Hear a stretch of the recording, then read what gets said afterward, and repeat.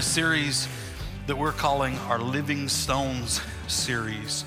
And we've been referencing 1 Peter 2:5 as kind of the text for this series. And 1 Peter 2:5 is the one that Peter calls us living stones. And the whole thought process is this, that with God's kingdom agenda on this planet, he has chosen to partner with us. We are literally the body of Christ. So if Christ is going to touch someone on this planet, he's going to do it through his body. So we are the hands and feet of Jesus. Look what Ephesians 2:10 says. I love this passage. It says, "For we are his workmanship, created in Christ Jesus for good works, which God prepared beforehand that we should walk in them." God is at work in us, and God uses us, our lives, as the raw materials for what he is accomplishing on this planet. So this is what we're focusing on in this series, and we're specifically looking in the Old Testament at things that were built. So actual construction projects in the Old Testament, and see if we can find an application for us today, thousands of years later, by the building of something that happened in the Old Testament. I think I've said this every week, but if you want to be a student of the Bible, this is something you need to know. It's that the Old Testament gives us physical pictures of spiritual truths. So the things that we see happen physically in the Old Testament give us kind of a snapshot of some spiritual principle. So we're going to be looking in the Old Testament for spiritual principles that would relate to us today. So I specifically want to talk to you about the construction of the tabernacle. Now, I love this subject. The teacher comes out in me when I talk about the tabernacle. So for the next couple of weeks, we'll be talking about this, but let's just begin in this way. Turn with me to the book of Exodus, the 25th chapter, and let's begin looking at verse 8 and see what the Lord would say. Now, this is God talking to Moses. It says this, "And let them make me a sanctuary that I may dwell among them, according to all that I show you, that is the pattern of the tabernacle and the pattern of all its furnishings, just so you shall make it." So God tells Moses to supervise the building of the tabernacle. Now, let's start with this. What is the tabernacle? Okay, so here's what I want you to throw out some answers for me. Ready? What is the tabernacle? Not all at once, no. Okay, good. Some good answers, house of God and everything. Here's what the tabernacle was. Ready? It was a mobile temple. It was a mobile place of worship. In this time frame, they were kind of nomadic. They didn't have cities and homes. They were traveling. And remember, they took that little short trip across the wilderness? Took 40 years, right? So they were traveling at this time, so they needed a portable place of worship. So the tabernacle it's a tent that they could put up as they moved around. Now, what was the purpose of the tabernacle? According to the scripture we just read, the purpose of the tabernacle was so that God could dwell among his people. Church, we need to know that the God of the universe wants to dwell with you. It's crazy. The one who created all this, heaven and earth. And guess where he wants to live? He wants to live in your house. It's just the kind of God we serve. And so God instructs Moses not to build the tabernacle, but to have the tabernacle built. Who did the building? It was the people of God. It was the people of God. There were people in Israel who had specific skill sets and even anointings. And so those people stepped up in their specific place and they built the temple. Moses simply supervised. Now, where did the resources come from to build the temple? much like we do still today. They took up an offering for the building project. It's scriptural. And when Moses did this for the building of the tabernacle, it was a pastor's dream. Because he said, we need you guys to bring an offering so we can build this temple. And later on, you know what he had to do? He had to stand up in front of the people and say, stop giving. Not only do we have enough, we have too much.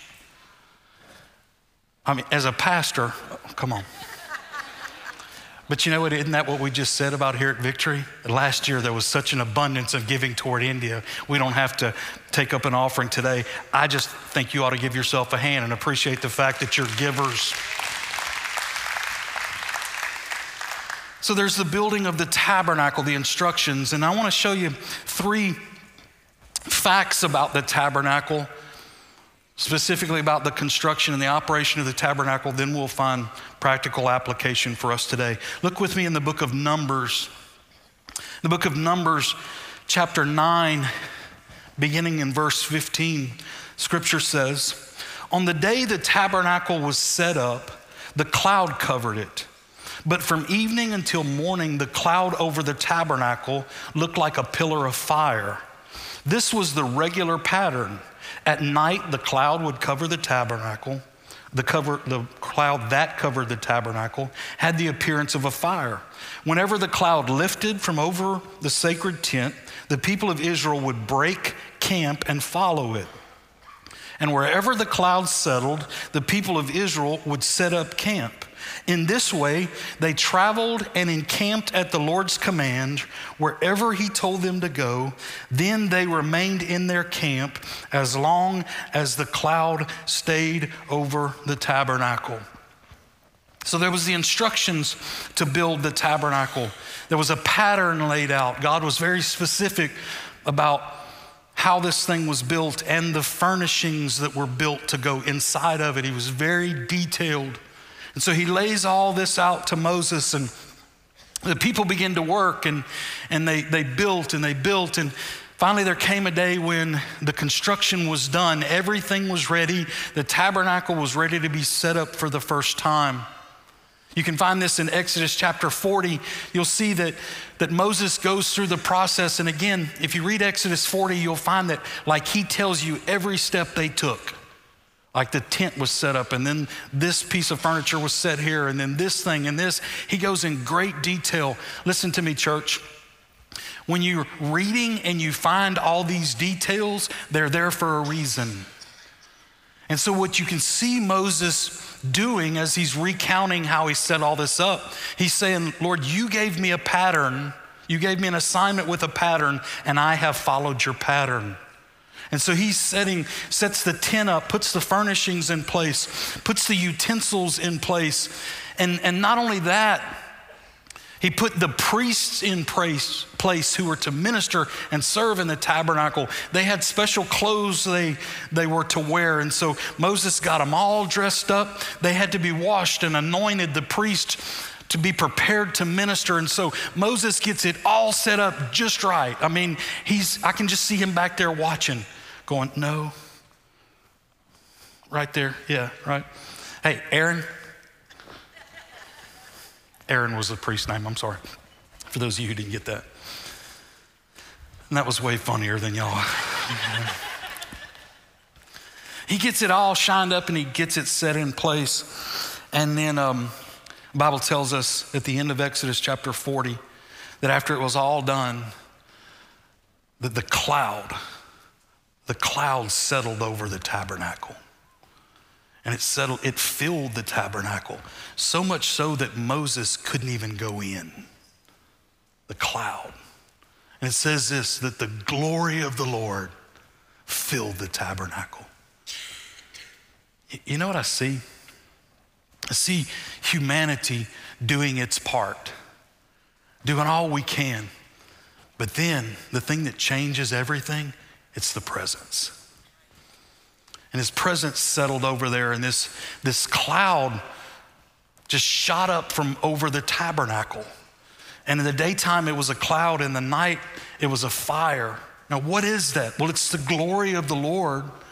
But it's not only the glory of the Lord, it's the provision of the Lord, because if you live in the desert, how many of you think that a cloud would be a blessing to protect you from the harsh sun? At night, there was a fire to give warmth and light. So this was the glory of God and the provision of God, and it set over the tabernacle. And then their job was to keep an eye on the cloud.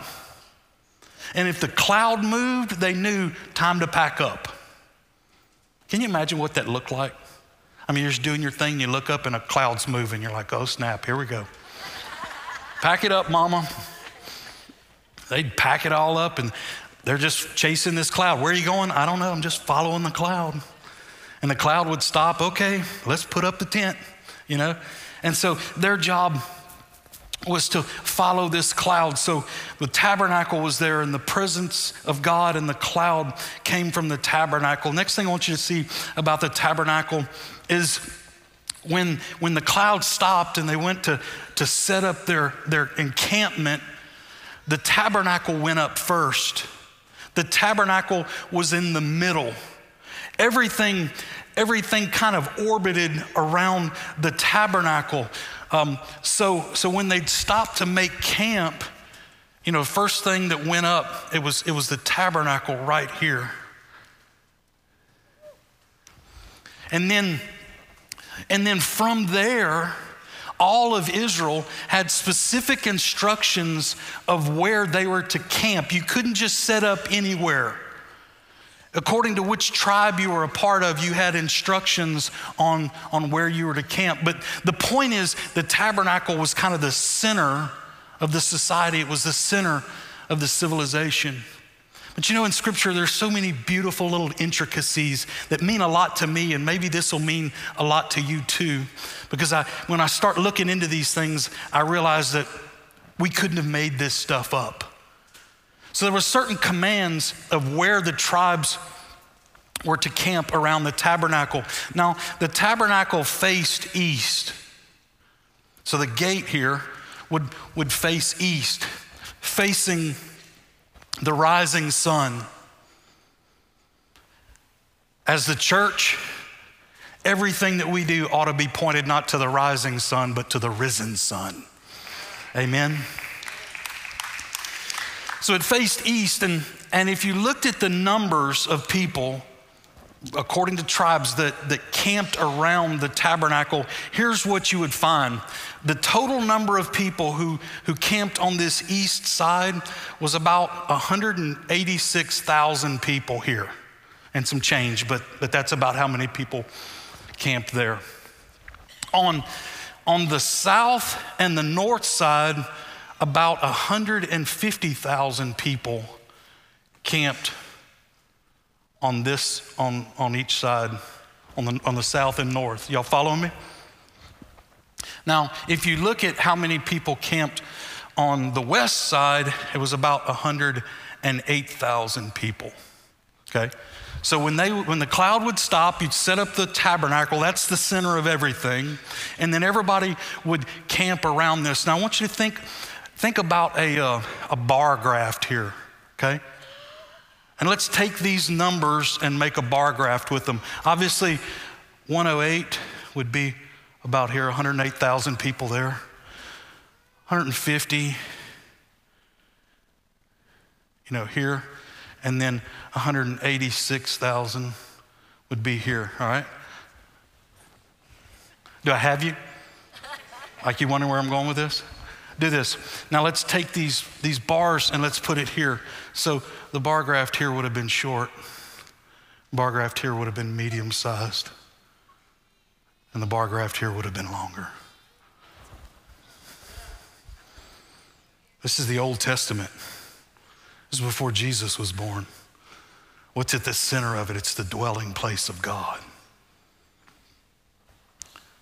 They were following the cloud. When the cloud stopped and they set up the tabernacle, was the center, and everything orbited around the tabernacle. The tabernacle was made of 3 spaces, using a real estate term from 2023. Spaces, if you were to look at the tabernacle, you'd see that there was this outside, which is called the outer courts. And then back here, there would have been 2 rooms, one called the holy place, and the other called the most holy place. So there was 3 spaces in the tabernacle.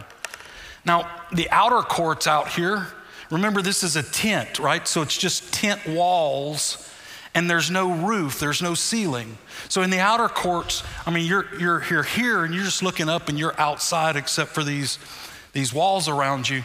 And in the outer courts, we're gonna get more into this next week, but there was things like the brazen altar was there, where things were sacrificed on the altar, where offerings were made. This all happened out here in the outer courts. And the normal person could walk into that outer courts, and then the priest would be there, and the priest would be ministering. There'd be a lot of busyness, a lot happening in these outer courts. People, movement, a lot of service, a lot of ministry happening there. But then if you went into the holy place, see, that was different now, a whole different environment. It was surrounded by a heavy curtain, and there was a roof on it. So it was a completely black room, like no outside light would permeate into the holy place. The only way there was illumination in the holy place was from the menorah, from the golden lampstand. Remember that? Happy Hanukkah. Again. The menorah is what gave light in the holy place.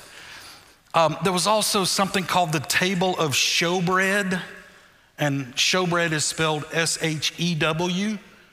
There was bread, there was wine, there was different elements on this table. There was also in that room, there was the altar of incense.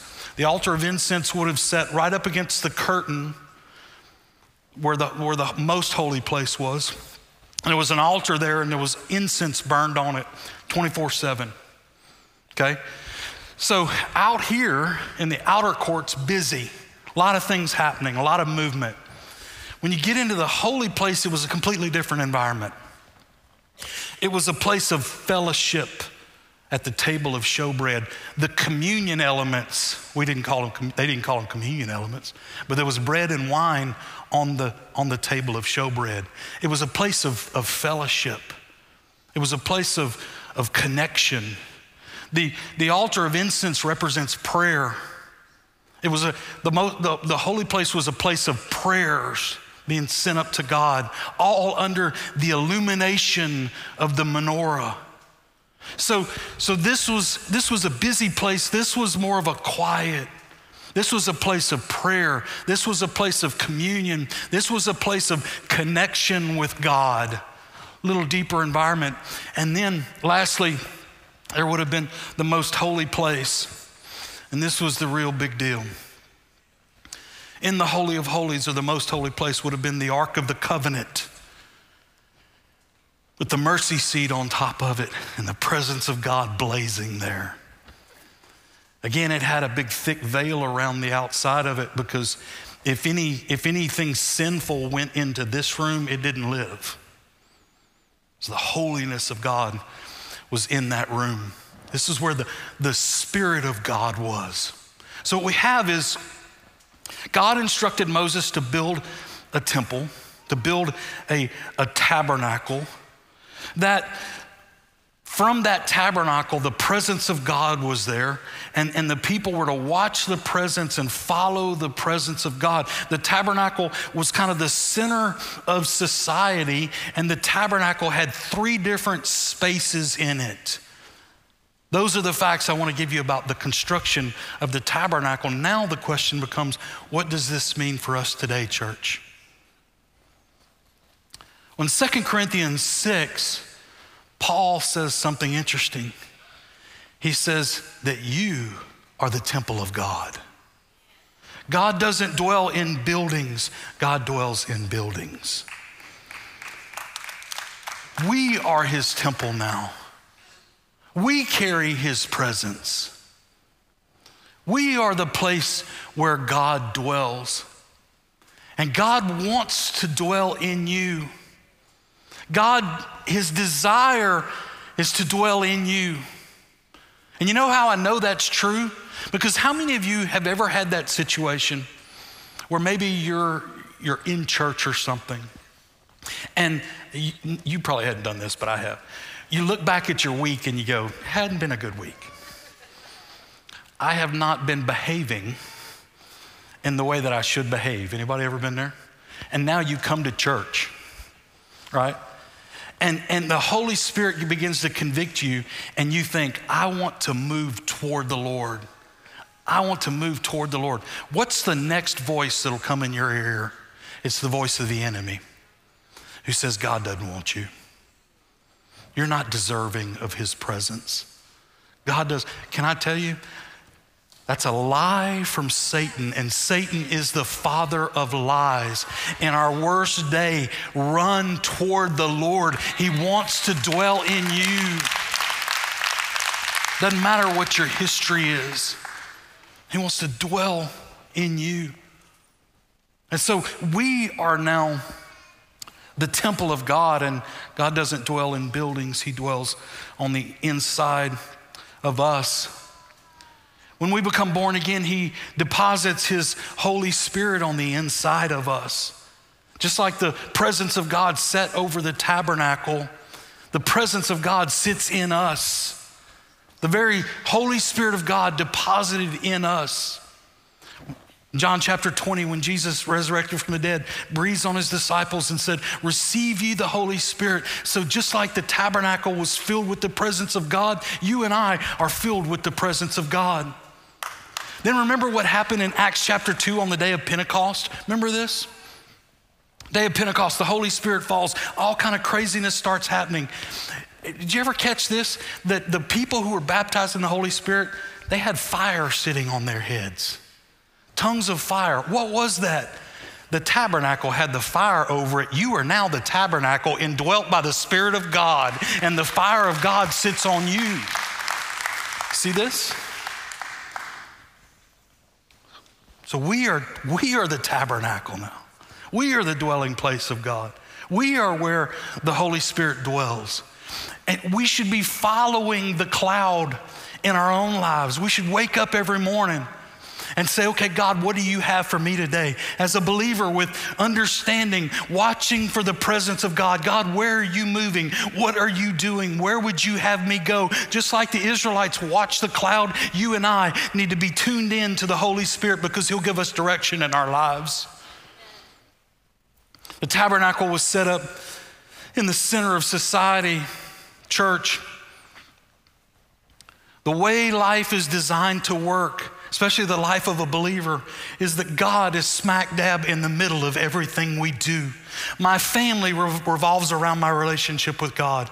My job, my business, my pursuits, my passions, my priorities, the center, my relationship with God is the center of my life. If your life is out of balance, put God in the center and watch things come in order in your world. He was created to be the center, just like the tabernacle was the center of Israeli society. And lastly, we said that there was 3 rooms in the tabernacle. There's 3 spaces in you and I. We were created body, soul, and spirit. We are triune beings, just like this was a tri-room construction. This body, this is the outer courts. This is where there's a lot of movement. This is where we serve God. We serve God with our body, with our hands. You know, every Sunday before service, we meet, we have what we call our huddle. And that's all the people who serve here on a Sunday morning. We all get in a huddle. And these are the people who are using their hands to serve God by serving you. And they're using their smile and they're using their words. And so on the exterior, this body of ours, that's how we serve. And so we should be marked with our lives in service to God. But then there's the holy place. So not only are we a body, we have a soul. We have a soul. And see, that's deeper. That's the depths of us. That's our heart. And in our soul is where we pray. Now there may be an outward expression that our body gives toward prayer. In other words, I could kneel in prayer, but kneeling isn't important as the posture of my heart where prayer is concerned. The posture of my body isn't important, it's the posture of my heart. I say to you often, when I'm leading you in prayer or something, I'll say, posture your heart. Find the posture that means something to you. A lot of us, we come from even religious backgrounds where we've learned a physical posture. We just didn't learn the heart posture. The heart posture is way more important than the physical posture. Can I hear an amen? And so in our soul, that's where our prayer life is. That's where our fellowship with God is. That's where we eat at his table. What do we eat? We eat the bread of life. Jesus, the Word made flesh, right? And so this is where we have communion and fellowship with God and prayer. And it's all done under the illumination of the Holy Spirit. It's all illuminated by his presence. So we have a body, but we also have a soul. But then when we're born again, what happens is not only do we have a body, a soul, but we have a living spirit. And that's representative of the most holy place. And the most holy place was interesting because only one person could go into the most holy place, the Holy of Holies. He was the high priest. The high priest was the only one who could enter that room. And he could only do it once a year, and he had to do it bringing an offering of blood. The blood of this sacrifice went before him into that room. You and I, when we're born again, we have a living spirit. But it's only because of this. The book of Hebrews tells us that we have a great high priest. See, we are priests. When we become born again, we become priests. If the person sitting next to you is a believer, they're a priest. They may not look like it or act like it, but they're a priest according to Scripture. Only priests could go into the holy place. You can go into the holy place because you're a priest. You know, even the whole idea of a tabernacle is a holy place. And so if I say God dwells in you, you might say, well, I'm not holy. How could I be the dwelling place of God because I'm not holy? If you are a believer, you are holy. It's just not, you didn't deserve holiness and you didn't earn your holiness. Someone made you holy, and that's Jesus. But because of the work of Jesus, you and I are a holy habitation for God, and we are a royal priesthood. That's who we are. But in that most holy place, there was only one, and it was the high priest. But thank God we have a high priest. And he can only enter once. All it took him was one time. And he went in with the blood of the sacrifice. It just wasn't the blood of a lamb. It was his own blood. And he carried the sacrifice of his own blood and poured it out before the presence of the Lord. And remember this in Scripture. Remember that when Jesus died on the cross, when he breathed his last breath, what happened in the temple? It says that the veil that would separate these two rooms and keep man out, that veil was torn from the top to the bottom at the death of Jesus. If it was torn from the bottom to the top, it would represent the fact that a man did it. But it was torn from the top to the bottom, meaning God opened, he tore the veil. Because of the ministry of the great high priest, you and I now have entrance into the very presence of God. Our spirits have been made alive. We are born again. Our spirit can minister and touch and communicate with the Spirit of God. We don't just have to pray in the flesh. We can pray in the Spirit. We just don't have, visits to God. No, we have spiritual communion and connection with God. Why? Because of the ministry of the great high priest. Come on, church.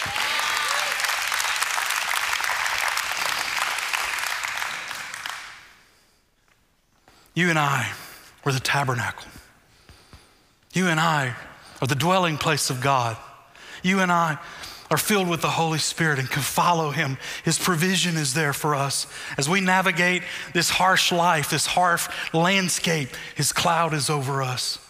His light by night is there illuminating our path. We need to make sure that we keep him in the center of our world, in the center of our life. Everything we do, everything we are should orbit around the lordship of Jesus in our life. And we should understand these bodies, with these bodies we have, we're to serve. We are to serve with these bodies. We are to love, we are to minister, we are to serve with these bodies. We should have a rich soul life that's in connection and communion and communication with God. And the understanding that we can not only touch him with our soul, we can minister to the Lord and have him minister to us, spirit to spirit, only because the work of our great high priest Jesus.